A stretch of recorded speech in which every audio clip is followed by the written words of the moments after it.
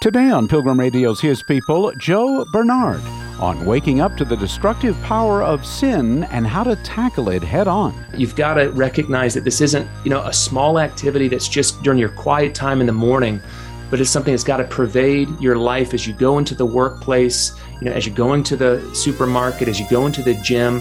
There's no place that sin isn't going to be stalking you. And if that's the case, there's no place that we can allow ourselves to not be vigilant. Joe Bernard next.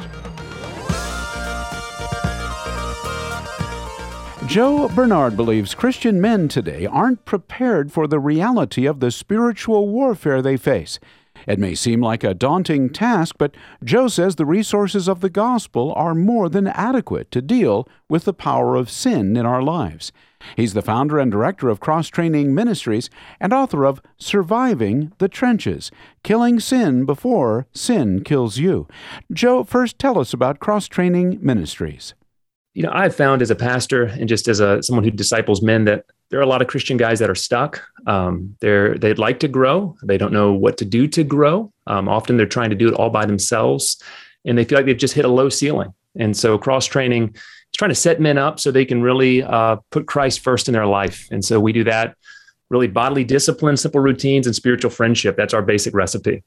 Well, there's a lot more to that. People obviously can go to your website and check that out. Well, introduce us to Surviving the Trenches and how it fits with the mission of Cross Training Ministries.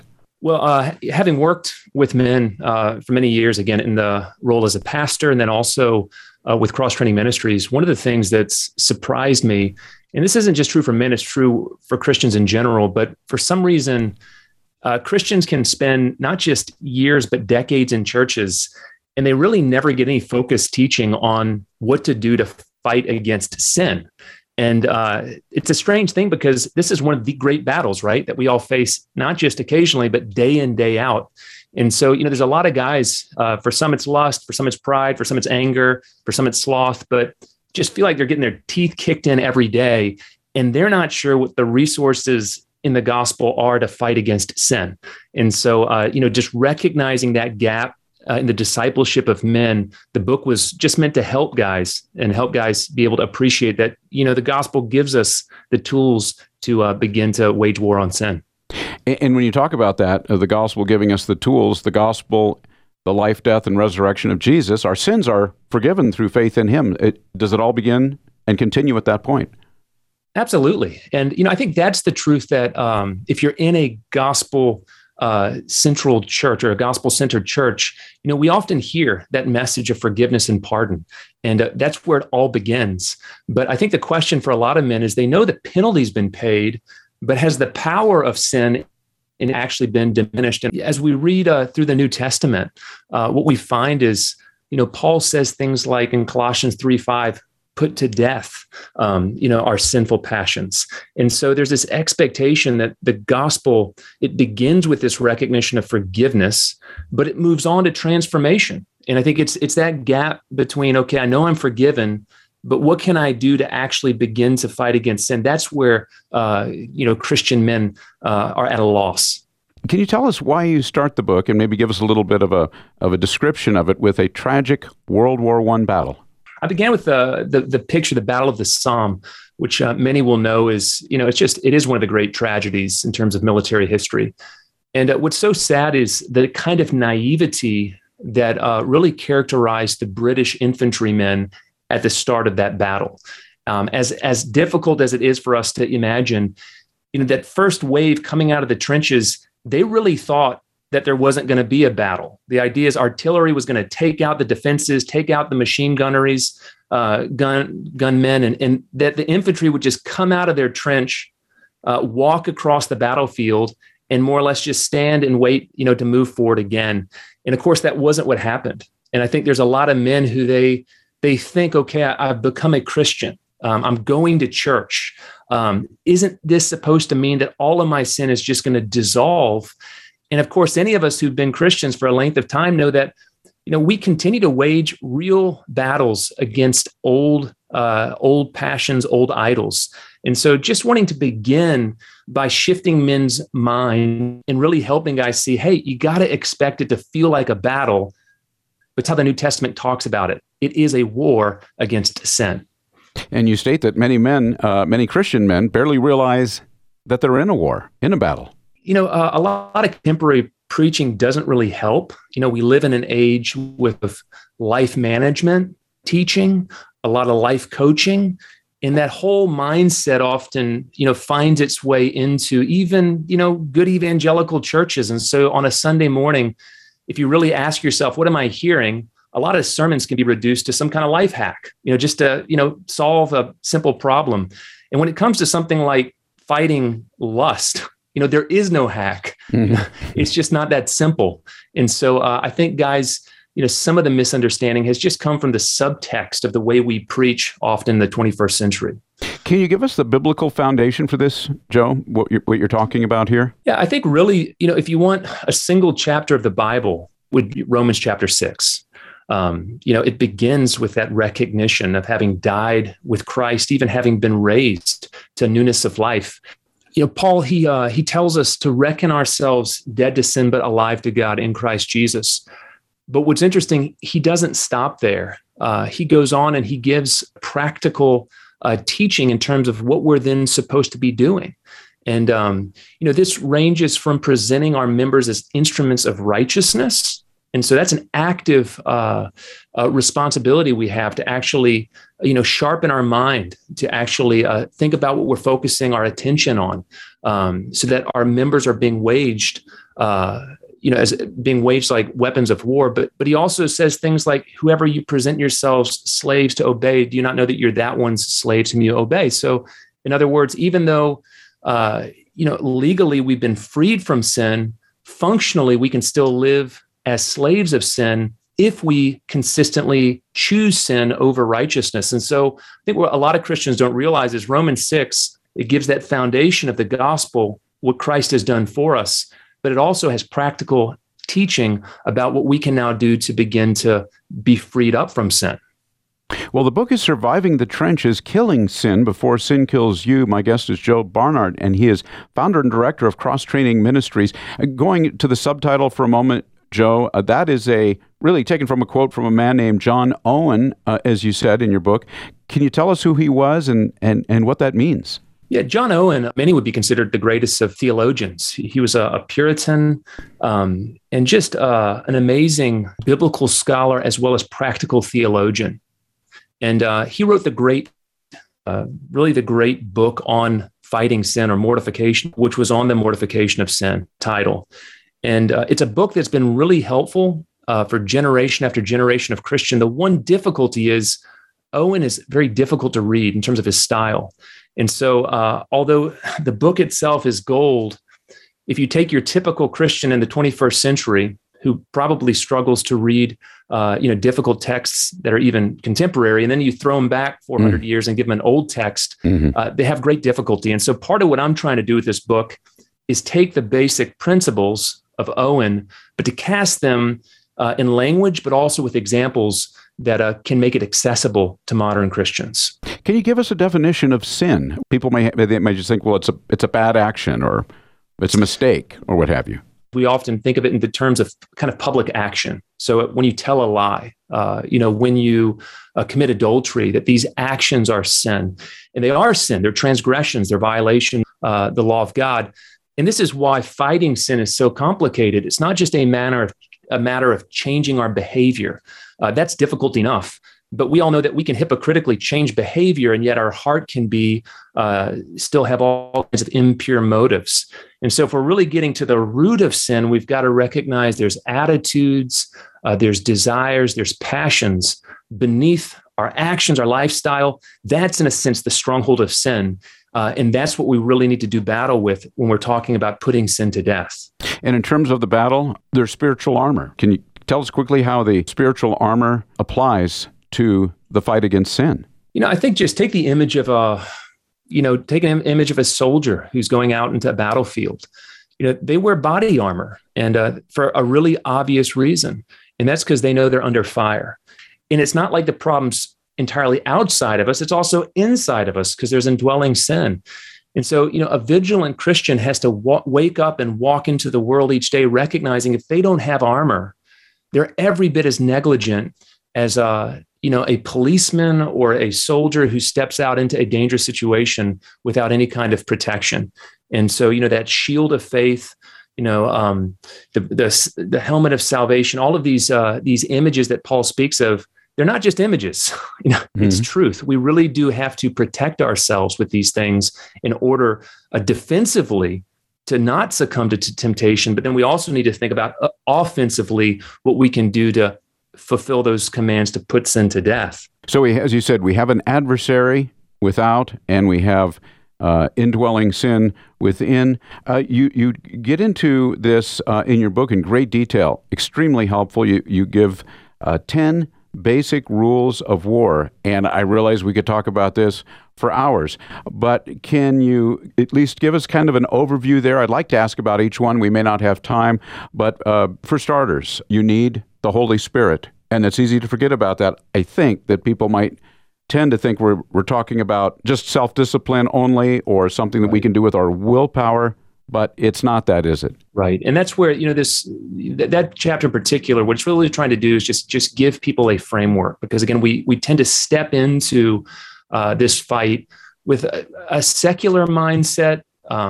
Sometimes it's a legalistic framework. There's all kinds of things that can twist our thinking. And so, these 10 rules of war are meant to just set Christians up so at least they have an accurate gauge of what spiritual combat really means in terms of fighting sin. And that first one, the Holy Spirit, this is what distinguishes fighting sin from, again, any kind of life management principle. And it's that fact that on our own, we just can't do it. Paul says, if we live according to the flesh, we will die. But if by the Spirit we put to death the deeds of the body, we will live, in Romans 8. And that key phrase, by the Spirit. And so we've got to recognize we can do nothing of ourselves. It's only through the Holy Spirit that we're able to have any kind of victory over sin. And what that means practically is humility. It all starts with humility, because we know it's the humble heart. That's where the Spirit of God inhabits and really gives strength. And so it's in recognition of our weakness. It's in recognition of our need, our humility. The battle has to begin with that kind of heart if we're going to actually have any kind of victory over sin. I love the way that you come at this, the basic rules of war. You said this is really like being given intelligence of the enemy, and that this is urgent. It's not a lecture given by a professor in a classroom, but these, as you titled them, they're the basic rules of this war. Yeah, and that's just such a fundamental shift that men need to have. One of the things that Owen says that's really helpful is he talks about how a really important part of this spiritual combat is knowing the schemes, the wiles, the strategies of the enemy. And, that's a principle that even you think of the classic book, The Art of War, that the part everybody knows is know thy enemy. And there's so many Christians that we don't really know the sort of strategies that the devil uses to trip us up. And the good news, I think, to Christians is the devil's not characterized by his ingenuity. It's rather the same old tactics used again and again and again from Adam all through the Old Testament. You think of David into the New Testament with, Peter, and it's the same things that trip us up, thousands of years later. And so for Christians to not study and look in the scriptures, and also just to read, the great spiritual books that have been written with that question, okay, what are the tricks? What are the strategies that the enemy uses to make us stumble? I mean, how can we have that kind of negligence? And so we need to know the kind of traps that we're going to face day in, day out if we're going to really fight this war. Can you give us an example of what may be one of those traps? Really one of the key traps, and this is, there's a whole chapter on this, is just, falling prey to simple lies, things like there's no hook in the bait, that idea that I can indulge in sin, but it's not going to actually result in any kind of further consequences. I mean, anybody who reads the Proverbs, they know that story of, the simple young man who falls prey to the seductress. Mm-hmm. In the way in which, it starts with it's twilight, it's in the evening, he falls prey. But it's that kind of negligent attitude that's so characteristic, where we think we can hang out with temptation. We think we can contain sin and go only so far, but no further. And that's just not the case. If we give it an inch, it's going to take a mile. There's that cumulative effect of our sin. You see it with David and Bathsheba, And it's true for us as well. And this is where some of the wisdom of, say, for example, of resisting temptation, it's really just to avoid temptation when we're able to. We've got to position ourselves in a position of strength rather than weakness when we have the option.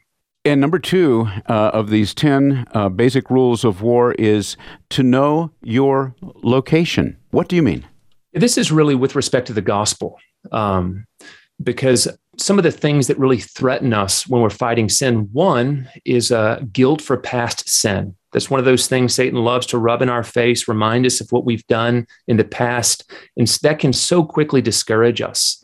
And so that sense of knowing your location, if you picture yourself, on a, some sort of walk through the wilderness, and you can look back and you can see where you've come from. There needs to be that sense that we can look back, that we can see the cross, that's something behind us. It's something definitive that God has done. It's so definitive that Paul can say in Romans 8 that there's no condemnation for those who are in Christ Jesus. And so, that liberates us from the unhealthy kind of guilt or shame, make us, succumb to despair. But equally, we've got to be able to look forward. And if you think again of that image of being a pilgrim or somebody traveling where you can see on the horizon a destination, you're headed somewhere. Paul, he tells us in Romans 6 that sin shall not have dominion over you. There's this hope, this conviction we know because Christ is resurrected that he's also going to resurrect us. So he's going to have victory. And so it's that looking back and being able to see what God has done, looking forward, knowing what God has promised, positioning ourselves between these truths is vital in order just to be encouraged and sustained with a difficult walk through this life. It is a difficult walk, and certainly. So often I think in these kind of discussions, people might be listening in, somebody might be listening and thinking, well, this is for the advanced Christian life. This is for somebody that's been a believer. I'm not there. And yet you're saying practice the normal Christian life. It's not something extraordinary. That's right.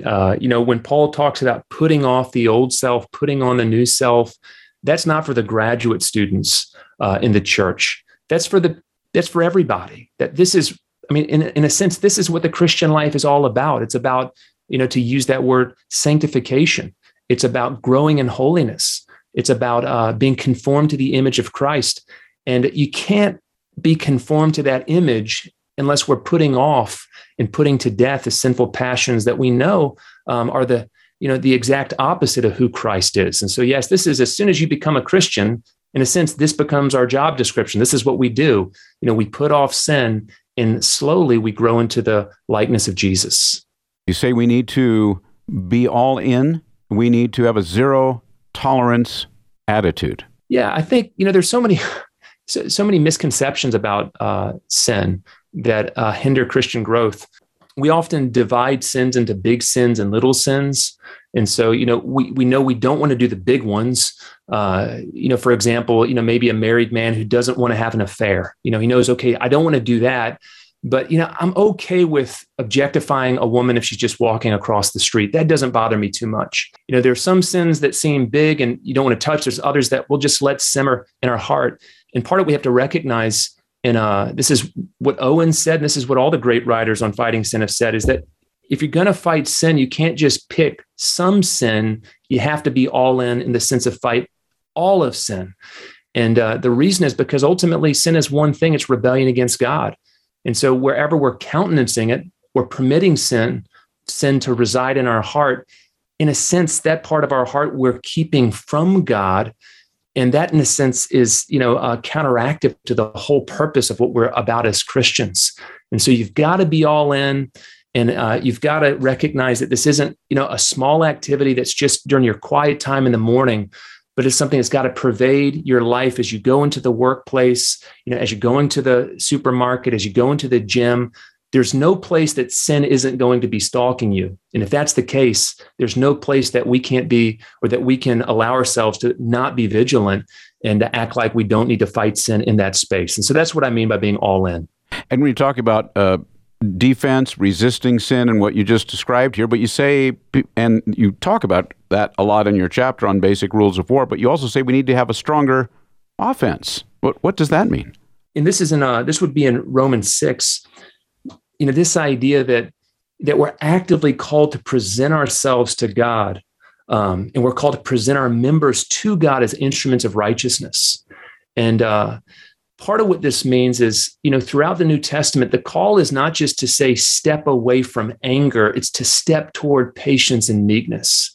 It's not just to step away from lust, it's to move toward purity. It's not just, to let go of greed, it's to grow in contentment.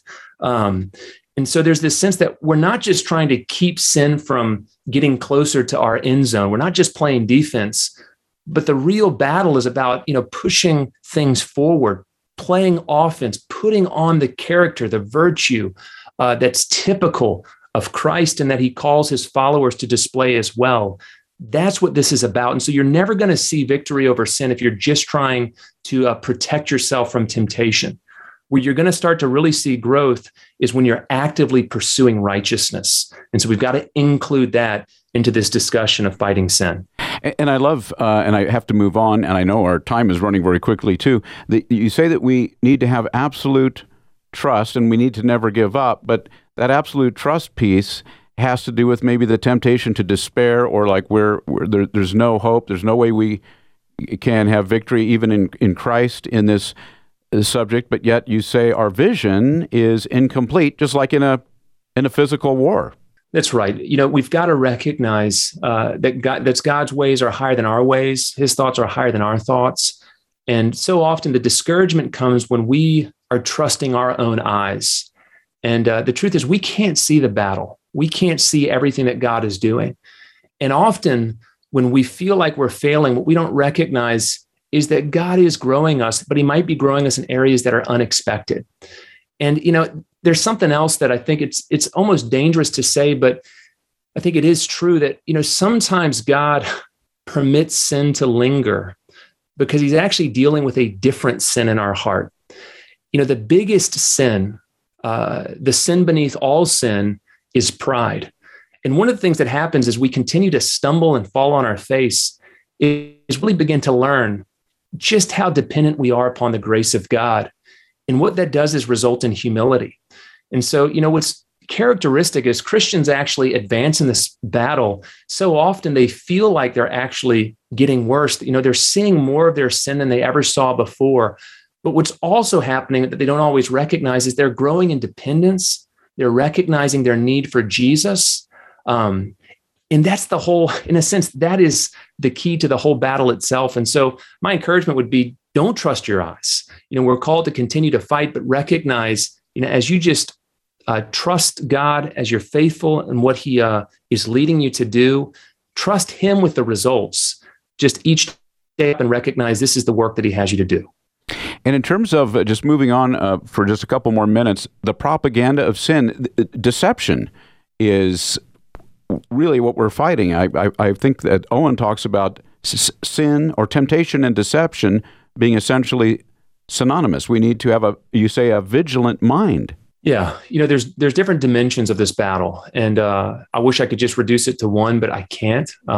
There's the mental component. There's the aspect that we have to think according to God's truth in order to be able to fight this battle. You've also though got the idols of the heart. That's another aspect, but it's critical. We've got to recognize in the same way that if you were living in the Soviet Union, 40 years ago, and we're surrounded by propaganda. And the difficulty in that context to have a right perspective on life in the world, that's the context we live. We're surrounded with all kinds of lies from our culture. And we've got to be able to detect these lies, or else, again, we're not going to recognize what it really means to fight against sin. You talk about killing entrenched passions, like your subtitle, Killing Sin Before Sin Kills You. Sin is never really killed finally in this life, is it? I mean, I've heard it said it's like a weed. You kill the weed, but then it comes up, then you have to kill it again. It's a day by day ongoing process. That we've got to have the mentality that we want sin dead, but at the same point, we also have to recognize that there won't be a final victory in this present life. And so I think that is a realistic perspective that we need to have as we step into this battle. When you talk about killing entrenched passions, practically speaking, what does that look like on a day-to-day basis? What we've got to recognize is there are some sins that we just stumble into on occasion. We might lose our temper. It's not characteristic of us, but we know we say something we shouldn't. That's one sin. There's other things that you recognize are a pattern, and you realize there are deep roots to these sins, that they've, in a sense, been habituated in your life. And when we come up against that kind of entrenched sinful passion, there's some special things that we need to be thinking about in terms of really fighting against those sins. We've got to be able to see that there are going to be certain special lies that feed, as it were, the roots of that sin. And so we've got to be able to detect what those lies are. We've got to really be able to get a clear picture of the ugliness of that sin, what it's doing to us. And what all of that really does, all of a sudden you reach a place of horror, sorrow, and then you run to the cross, to Jesus. Of course, sin is something that began in the Garden of Eden. It's been with us. It's resulted in the fall of man and all of that, and Satan deceived Adam and Eve and so forth. But you say there are 4 particular sins especially harming modern men: pride, lust, vanity, and sloth. And I'm just wondering, why focus on these 4? Part of the reason is just to make this more contemporary. A lot of the principles, again, you can read old spiritual writers and find them. And in some sense, the battle hasn't changed. In some sense, it has changed. In some sense, we live in a particular time. And so that last chapter is trying to help guys understand, what's distinctive about the challenge of fighting sin in the 21st century. 2 of the sins I pick up, there's no surprise. Most Christians realize pride, lust, these are problems for men. But the other 2 are 2 things that we don't think about much. One is sloth, which is diagnosing a sin that many of us probably have never thought about.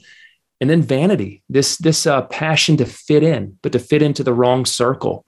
And so much of the energy of modern people is, spent trying to fit in to a crowd that doesn't even care about them, and trying to attain goals that ultimately don't even matter. And so I think if guys can recognize these 4 sins, it's not the whole of the battle, but they're going to understand part of the difficulty and complexity of fighting sin in the 21st century. And some people might be wondering at this point, Joe, of course, you're aiming this book at men, and yet these principles, is it fair to say they apply equally to men and women? Yeah, absolutely. Really, with all of what we do with cross-training, and this book included, it's not the substance. The style is probably written to men. The examples are probably geared toward men. But in terms of the basic truths, it's as relevant to women as it is to men. What is your hope for how this will change our Christian lives from day to day? It's just that people will be able to cherish more of God as they begin to fight against sin and walk more closely with Him. You've been listening to His People on Pilgrim Radio. Many thanks to our guest, Joe Bernard, founder and director of Cross Training Ministries and author of Surviving the Trenches, Killing Sin Before Sin Kills You. Coming up on tomorrow's program, it's Scott McConnell on the quiet time or devotional habits of Christians. But when it comes to time alone with God, we see that pattern in Scripture as well, that personal relationship that we can have with God. And we see that even Jesus Christ Himself, took time out and stepped away from even being with His disciples to spend time alone with God. And so it's a pattern that we believe, God would want us to have. That's tomorrow at this same time, right here on His People. Thanks for listening.